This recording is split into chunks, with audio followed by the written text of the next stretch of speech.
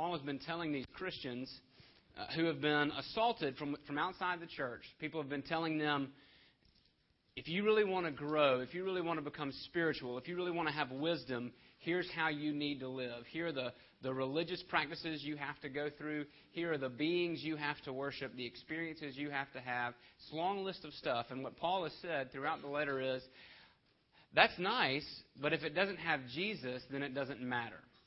If Jesus is not the sum total and center of everything that you worship, you will not grow in grace.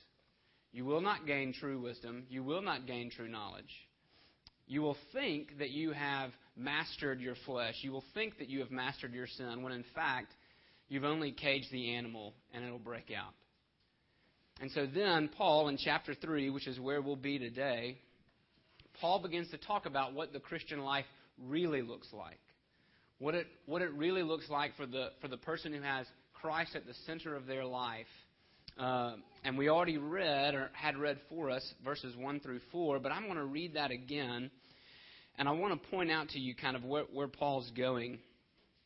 1 through 4, he lays out the foundation. That's what I preached on last time. 5 through 11, he talks about the kinds of behaviors that the Christian is not to do.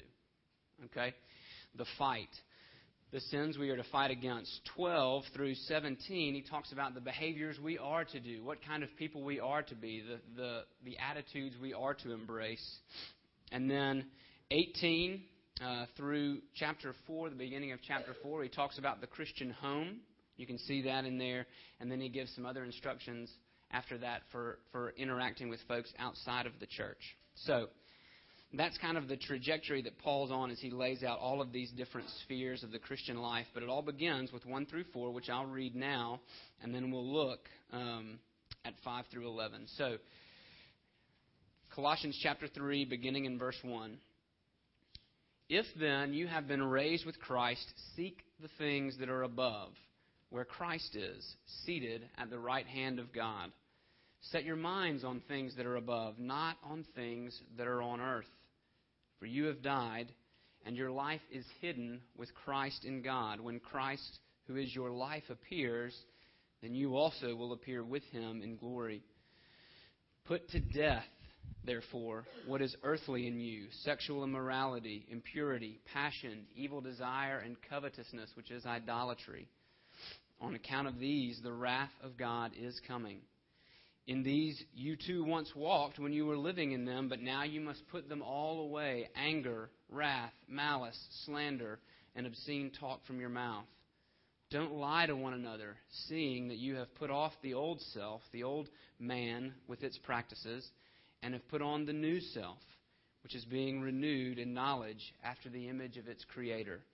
Here there is not Greek and Jew, circumcised and uncircumcised, barbarian, Scythian, slave, or free, but Christ is all and in all. Let me pray real quick.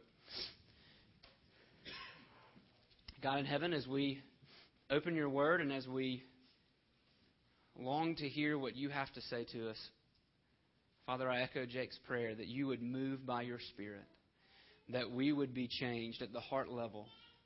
Father, for those who are hearing the gospel maybe for the first time, draw by your grace, save by your grace. For those, Lord, who believe, who have trusted in Christ, may they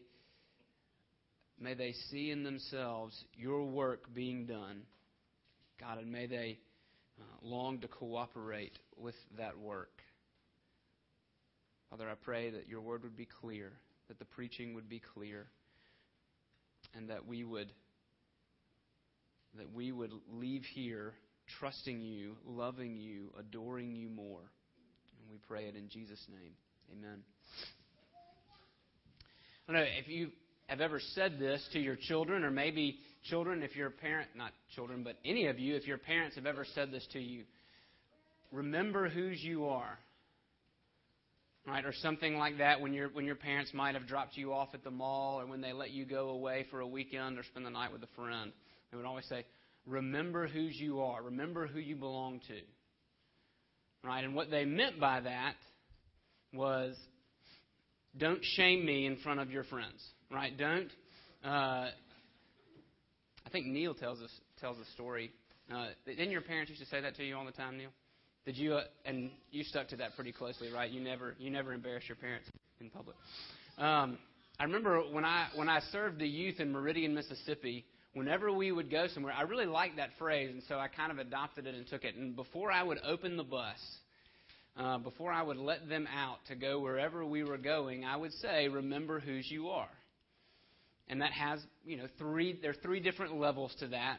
One, First Presbyterian Church is written on the side of this bus. Remember that, and if you get in trouble, tell them you're from First Methodist. I never said that, and I only kind of believed it. Second, though, it was also there was the parental level, right? You belong to your parents. Let's not get arrested, okay? They don't want to have to come bail you out. Remember who you belong to. But even deeper than that, there was this acknowledgement that if they belonged to Jesus, if they were the adopted son or the adopted daughter of the King of Kings, then there was a way they were to behave and a way they were not to behave. And that's exactly what Paul is doing here. He has set up in verses 1 through 4 this idea of the new life. He says, if you have been raised with Christ, seek the things that are above. And then he begins to tell us what it means to seek the things that are above and not the things that are on the earth. And he begins with the not. And so I would begin by saying that, in a sense, these are family rules. And that if you stand outside of the kingdom, if you do not belong to Christ, then what I'm about to say will in some ways not help you at all. Now, it may make you a nicer person. You may be a better friend. Might help you get a job. Might help you get a promotion. But doing the things in this list, or not doing the things on these lists as Paul reads them off, won't secure heaven for you. They won't secure friendship, relationship with God for you. You cannot earn that. That has to be given by God's grace. That's what Paul's talking about when he says, your life is hidden with Christ in God. If your life is not hidden with Christ in God, then these things, in a sense, won't apply. Or at least, they won't get you very far. But if you have been moved from your old family into the new family, into the kingdom and family of God the Father, Son, and Holy Spirit, then you are what we would call a Christian. And the Christian life is a fight against sin. That's what Paul is conveying in verses 5 through 11. The Christian life is a fight against sin. We must fight. We have to fight the sin in our bodies, and we have to fight the sin that can attack Christ's body, that can hurt our relationships with others in the church. And so that's where we're going this morning. Notice the first thing that Paul says, right? When I say fight the sin in your body, the first command that Paul gives is he says, put to death, exterminate, execute, kill, cause to cease. Paul is not mincing words about sin, right? This preacher of amazing grace to the sinner does not put up with sin. He pulls no punches when it comes to the issue of sin remaining in the believer. And Jesus didn't either. Right? Matthew 5, if your eye causes you to sin, pluck it out. It's better that you go into heaven with one eye rather than with both eyes to go into hell. The New Testament, while it offers grace to the sinner, does not put up with sin. And neither should we. Right? Paul says, when you see your sin, when by God's grace your eyes are open to the way that you sin in yourself, the way that you sin against others, don't coddle it. Don't nurture it. Kill it. Don't put up with it. Some of you may be familiar. I don't know. Has anybody ever visited the Everglades in Florida? South Florida? All right. Big, beautiful. If a swamp can be beautiful, then this is a big, beautiful swamp. Okay. But the Everglades are being overrun by a species of snake known as the Burmese python. You may have heard that in the news, right? The Burmese python is from Burma. It's not from Florida. And so what happens when these snakes get into the swamp is they have no natural predator. They're free to grow and have babies and grow some more and eat and have more babies. And so do you know how the Burmese python got into the Everglades? People. People who thought that this snake would make a good pet. Right? This snake, by the way, that can grow up to 26 feet long. Okay? People who said, yeah, this would be fun, and they bring the pet home, and they feed it, and they nurture it. And, of course, you know what happens. Baby snakes turn into big snakes. And then as soon as they start eyeing your dog or you, then maybe you decide it's a good time to go dump the snake in the swamp. Right? Why you don't just kill it and bury it in the backyard, I don't know. But my point is this. Sin makes a terrible pet. Right? The Burmese python is a terrible pet. Sin is even worse. Right? The more you nurture it, the deadlier it becomes. James 1:15 says, sin, when it is fully grown, brings death. There is an eventual pattern to sin, and the longer you hold on to it, the more death it will create. Many of you can tell that story. When you have held on to sin, you have seen it create death in your life and in your family's life and in the lives of others. So if sin leads to death, if sin creates death, then don't coddle it. Put it to death. Right? And why such strong language? Why do Paul and Jesus use such strong language? Well, because they know me. They know how lazy I can be.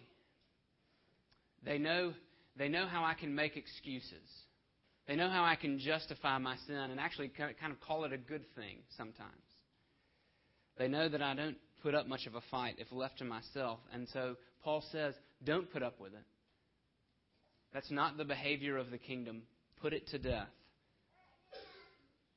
Christians, we don't have a condition that needs managing. We have a cancer. It needs killing. That's what Paul is saying in verse 5. And then he gives this list, right? And this list is common in the New Testament.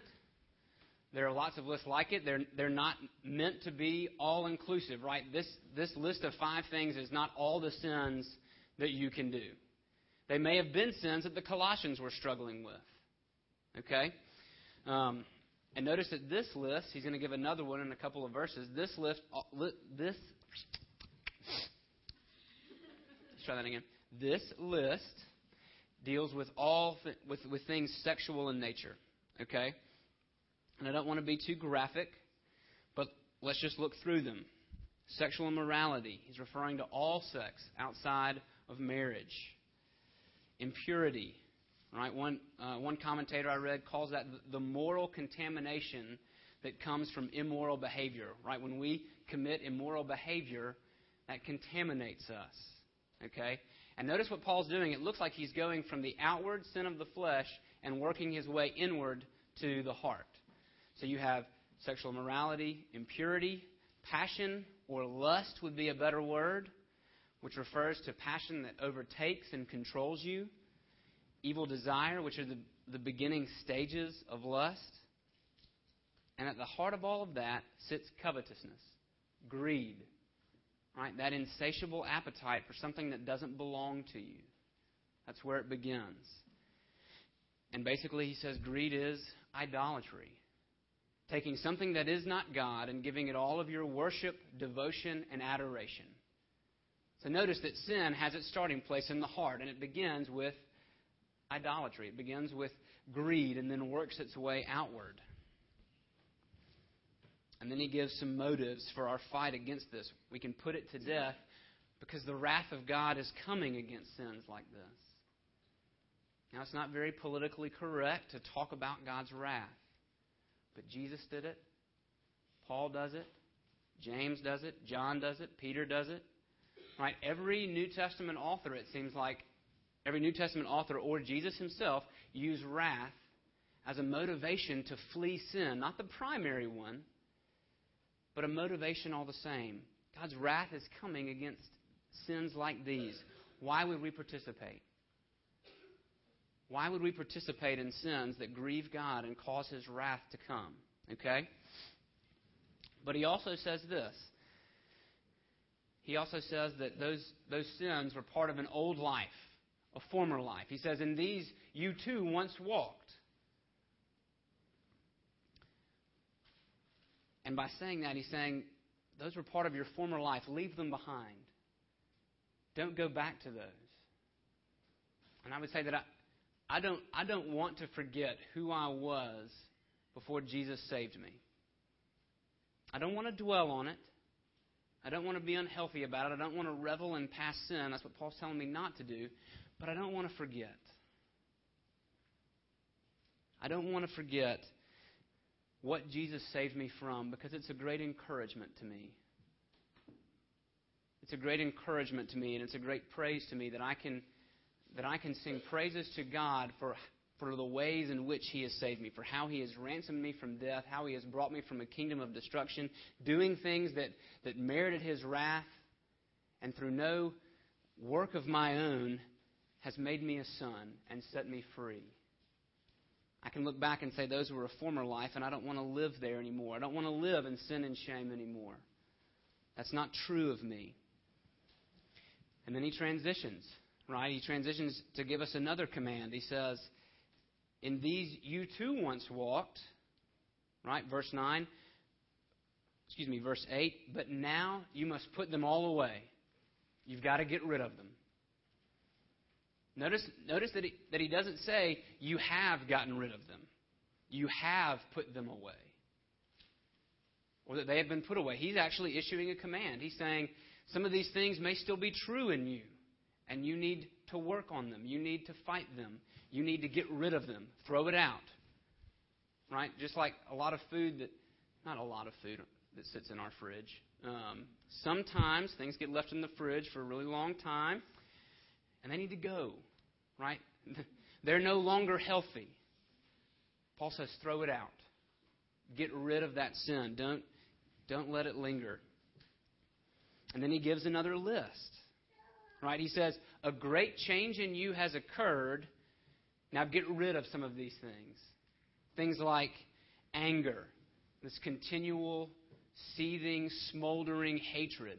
Get rid of it. Wrath. Maybe a better word for that would be rage, right? This sudden explosion, this quick outburst of anger. Malice. Evil intentions to harm other people. And now notice that Paul is working from the inside out. He begins with anger and wrath and malice, and then he talks about outward behaviors like slander. Some of your translations may say blasphemy. Paul is dealing with the way we attack the character of others. He's saying that's how you used to act. Don't act that way anymore. Don't slander people. Don't attack other people's character. And then obscene talk, foul speech. And the context really points us to foul language that abuses other people. Right?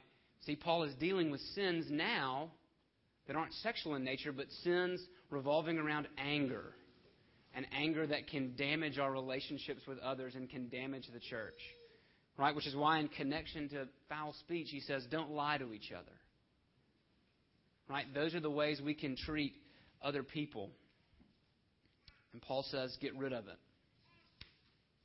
N.T. Wright, he's a pastor in Great Britain, and he makes a good point on this passage. He says, Paul gives two lists so that no Christian community can feel like it's got it all together.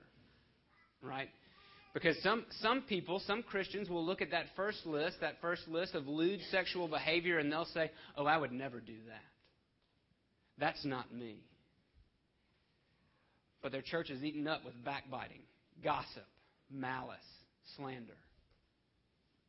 And then on the other side of the spectrum, there are some Christians who might look at that second list and be like, I could never be that condemning or angry. But because they're afraid to confront people, they allow all kinds of sexual immorality in their own lives and in the church. And Paul's point is, neither one of them is acceptable. Now, it also helps that I make the point, Right? When I say they're not acceptable, and Paul says they're not acceptable, I'm not saying that obedience means perfection. I'm not saying that holiness for the Christian in this life means perfection. But I am saying, and what Paul is saying, is that there is work we've got to do. Right? We've got a long way to go yet to reach the end. Some of us longer than others. And there's still sin that we need to deal with. And we can deal with it by God's grace. Because we've been given a new life, we can actually fight our sin. We were talking about identity this morning in Sunday school. And if you have the old identity where you live under this covenant of works, where you think, if I can keep the law, God will be pleased with me, then the law to you is a burden. The law to you is crushing. And you will not succeed. However, if you have a new identity, if you live under the covenant of grace, then the law becomes to you a weapon. No longer does it condemn you, because Paul says there's no condemnation for those who are in Christ Jesus. Right? Now, you can use the law to fight your own sin. That's the hope that we have, and that's what Paul is calling us to. His point is that neither lifestyle should describe the life of the Christian. We don't need to be sexually immoral people, and we don't need to be angry people. Why? Because we've changed clothes. That's the image Paul uses in verses 9 and 10. Just like changing out of filthy, worn-out, old clothes, we have put off the old self, the old nature. Right? I had a friend who interned for Brassfield and Gorey in high school. That's a construction company. And when he would come home from working that day, he got to the point where he would just throw his clothes away because they smelled so awful. Right? Like they would, if he washed those clothes with any of his other laundry, the rest of his laundry smelled like his work clothes. Okay? That's how nasty they were. Now, he might have had an odor problem, but, right? Clear, that's an issue, right? He worked his way up to where he was in the office of Brassfield and Gorey. Imagine if he came to his work in the office wearing his old construction clothes. It wouldn't fit. That's not what they wear in the office. That's what they wear in the field. The same is true here. We don't wear those clothes anymore. We've put those off. They're out of style and they're not coming back. So we can't live like that anymore. We've put on a new self, a new nature, one that's being renewed in true knowledge, real knowledge, renewed in the image of our Creator and our Savior. What Paul is saying is that we are actually being made into who we were meant to be when God first made Adam and Eve, in holiness and righteousness and goodness. It's who we were intended to be. But that we lost that. Adam lost that, and by virtue we lost it. That's the old That's the old man, the old nature now. Paul says we've been given a new one in Christ, a new nature. And we can live in that. We are being constantly renewed. It's not an overnight process. I wish it was. But it's a process. And it's happening. And one more way that he points out that this humanity is different is he says, here, in this new nature, in this new self, there is not Greek and Jew. There's not there's not circumcised and uncircumcised, barbarian, Scythian, slave, free. What he's doing is he's breaking down all of the religious, all of the racial, all of the cultural, and all of the social boundaries. Those things that matter so much in the old world will not matter at all in the new. That doesn't mean distinctions are gone.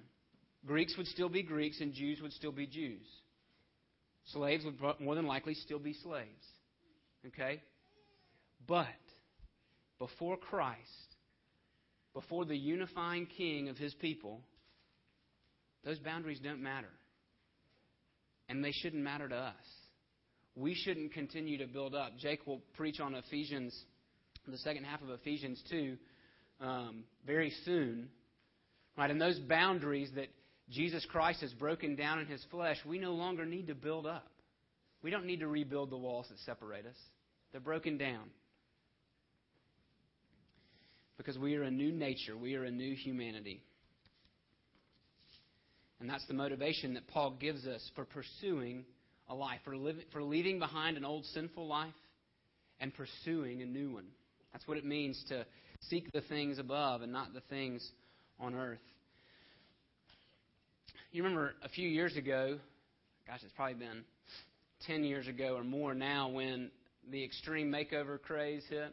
Right? Everybody loved watching Extreme Makeover, and then you had Extreme Makeover Home Edition, and then you had The Biggest Loser. Right? We love those shows. As a culture, as people, we love the idea of, right, the ugly duckling being made into the beautiful swan. We love the rags to riches story. We love that kind of transformation. And I think the reason that we do is because we feel in ourselves that something is wrong, that something is broken. We want to be transformed.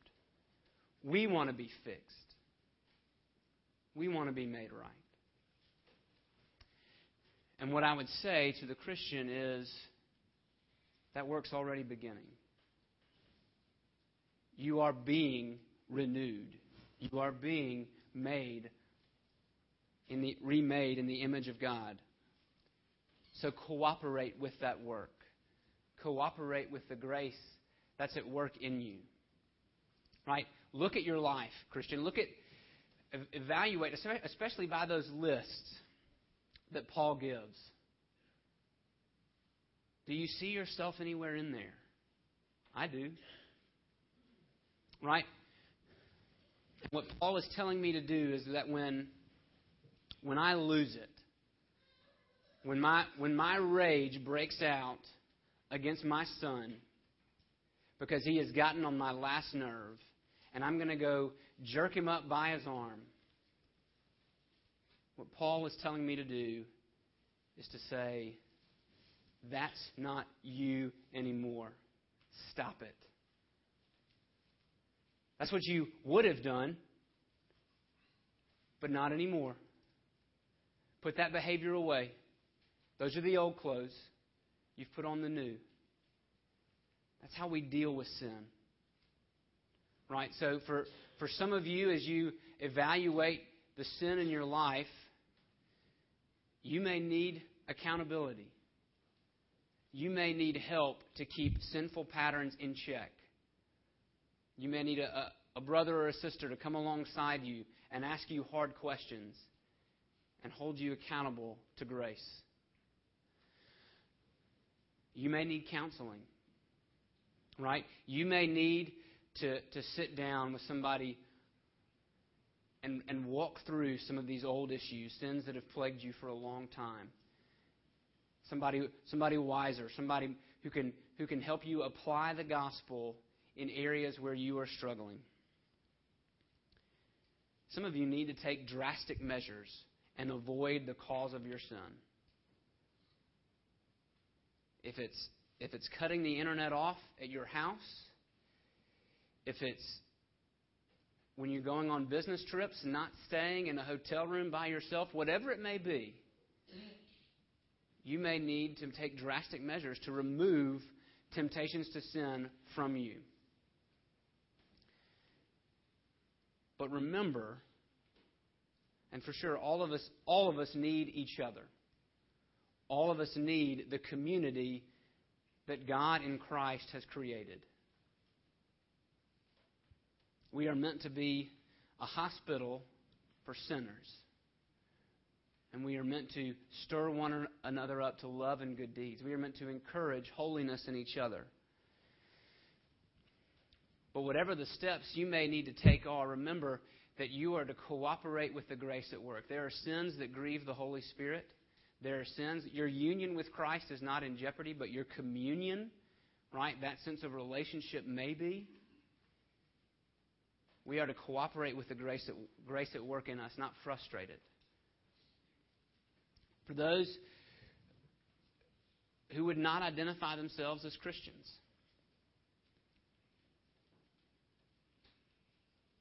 I already said that these things apply to those in the family. That doing this list will not earn you heaven, will not earn you security with God or a relationship with the Father. You can't earn those things, but they can be given to you. They are a grace. Do you want that grace at work in your life? Do you want to be set free? Do you want to be able to say, looking backwards, I've put off the old man. I've put off the old nature. I don't have to be enslaved to that anymore. I've put on the new nature. Then come to Jesus. Receive Christ, rest upon Him alone for salvation as He is offered in the gospel. Let me pray. God, we would ask that You would help us to fight the good fight of faith.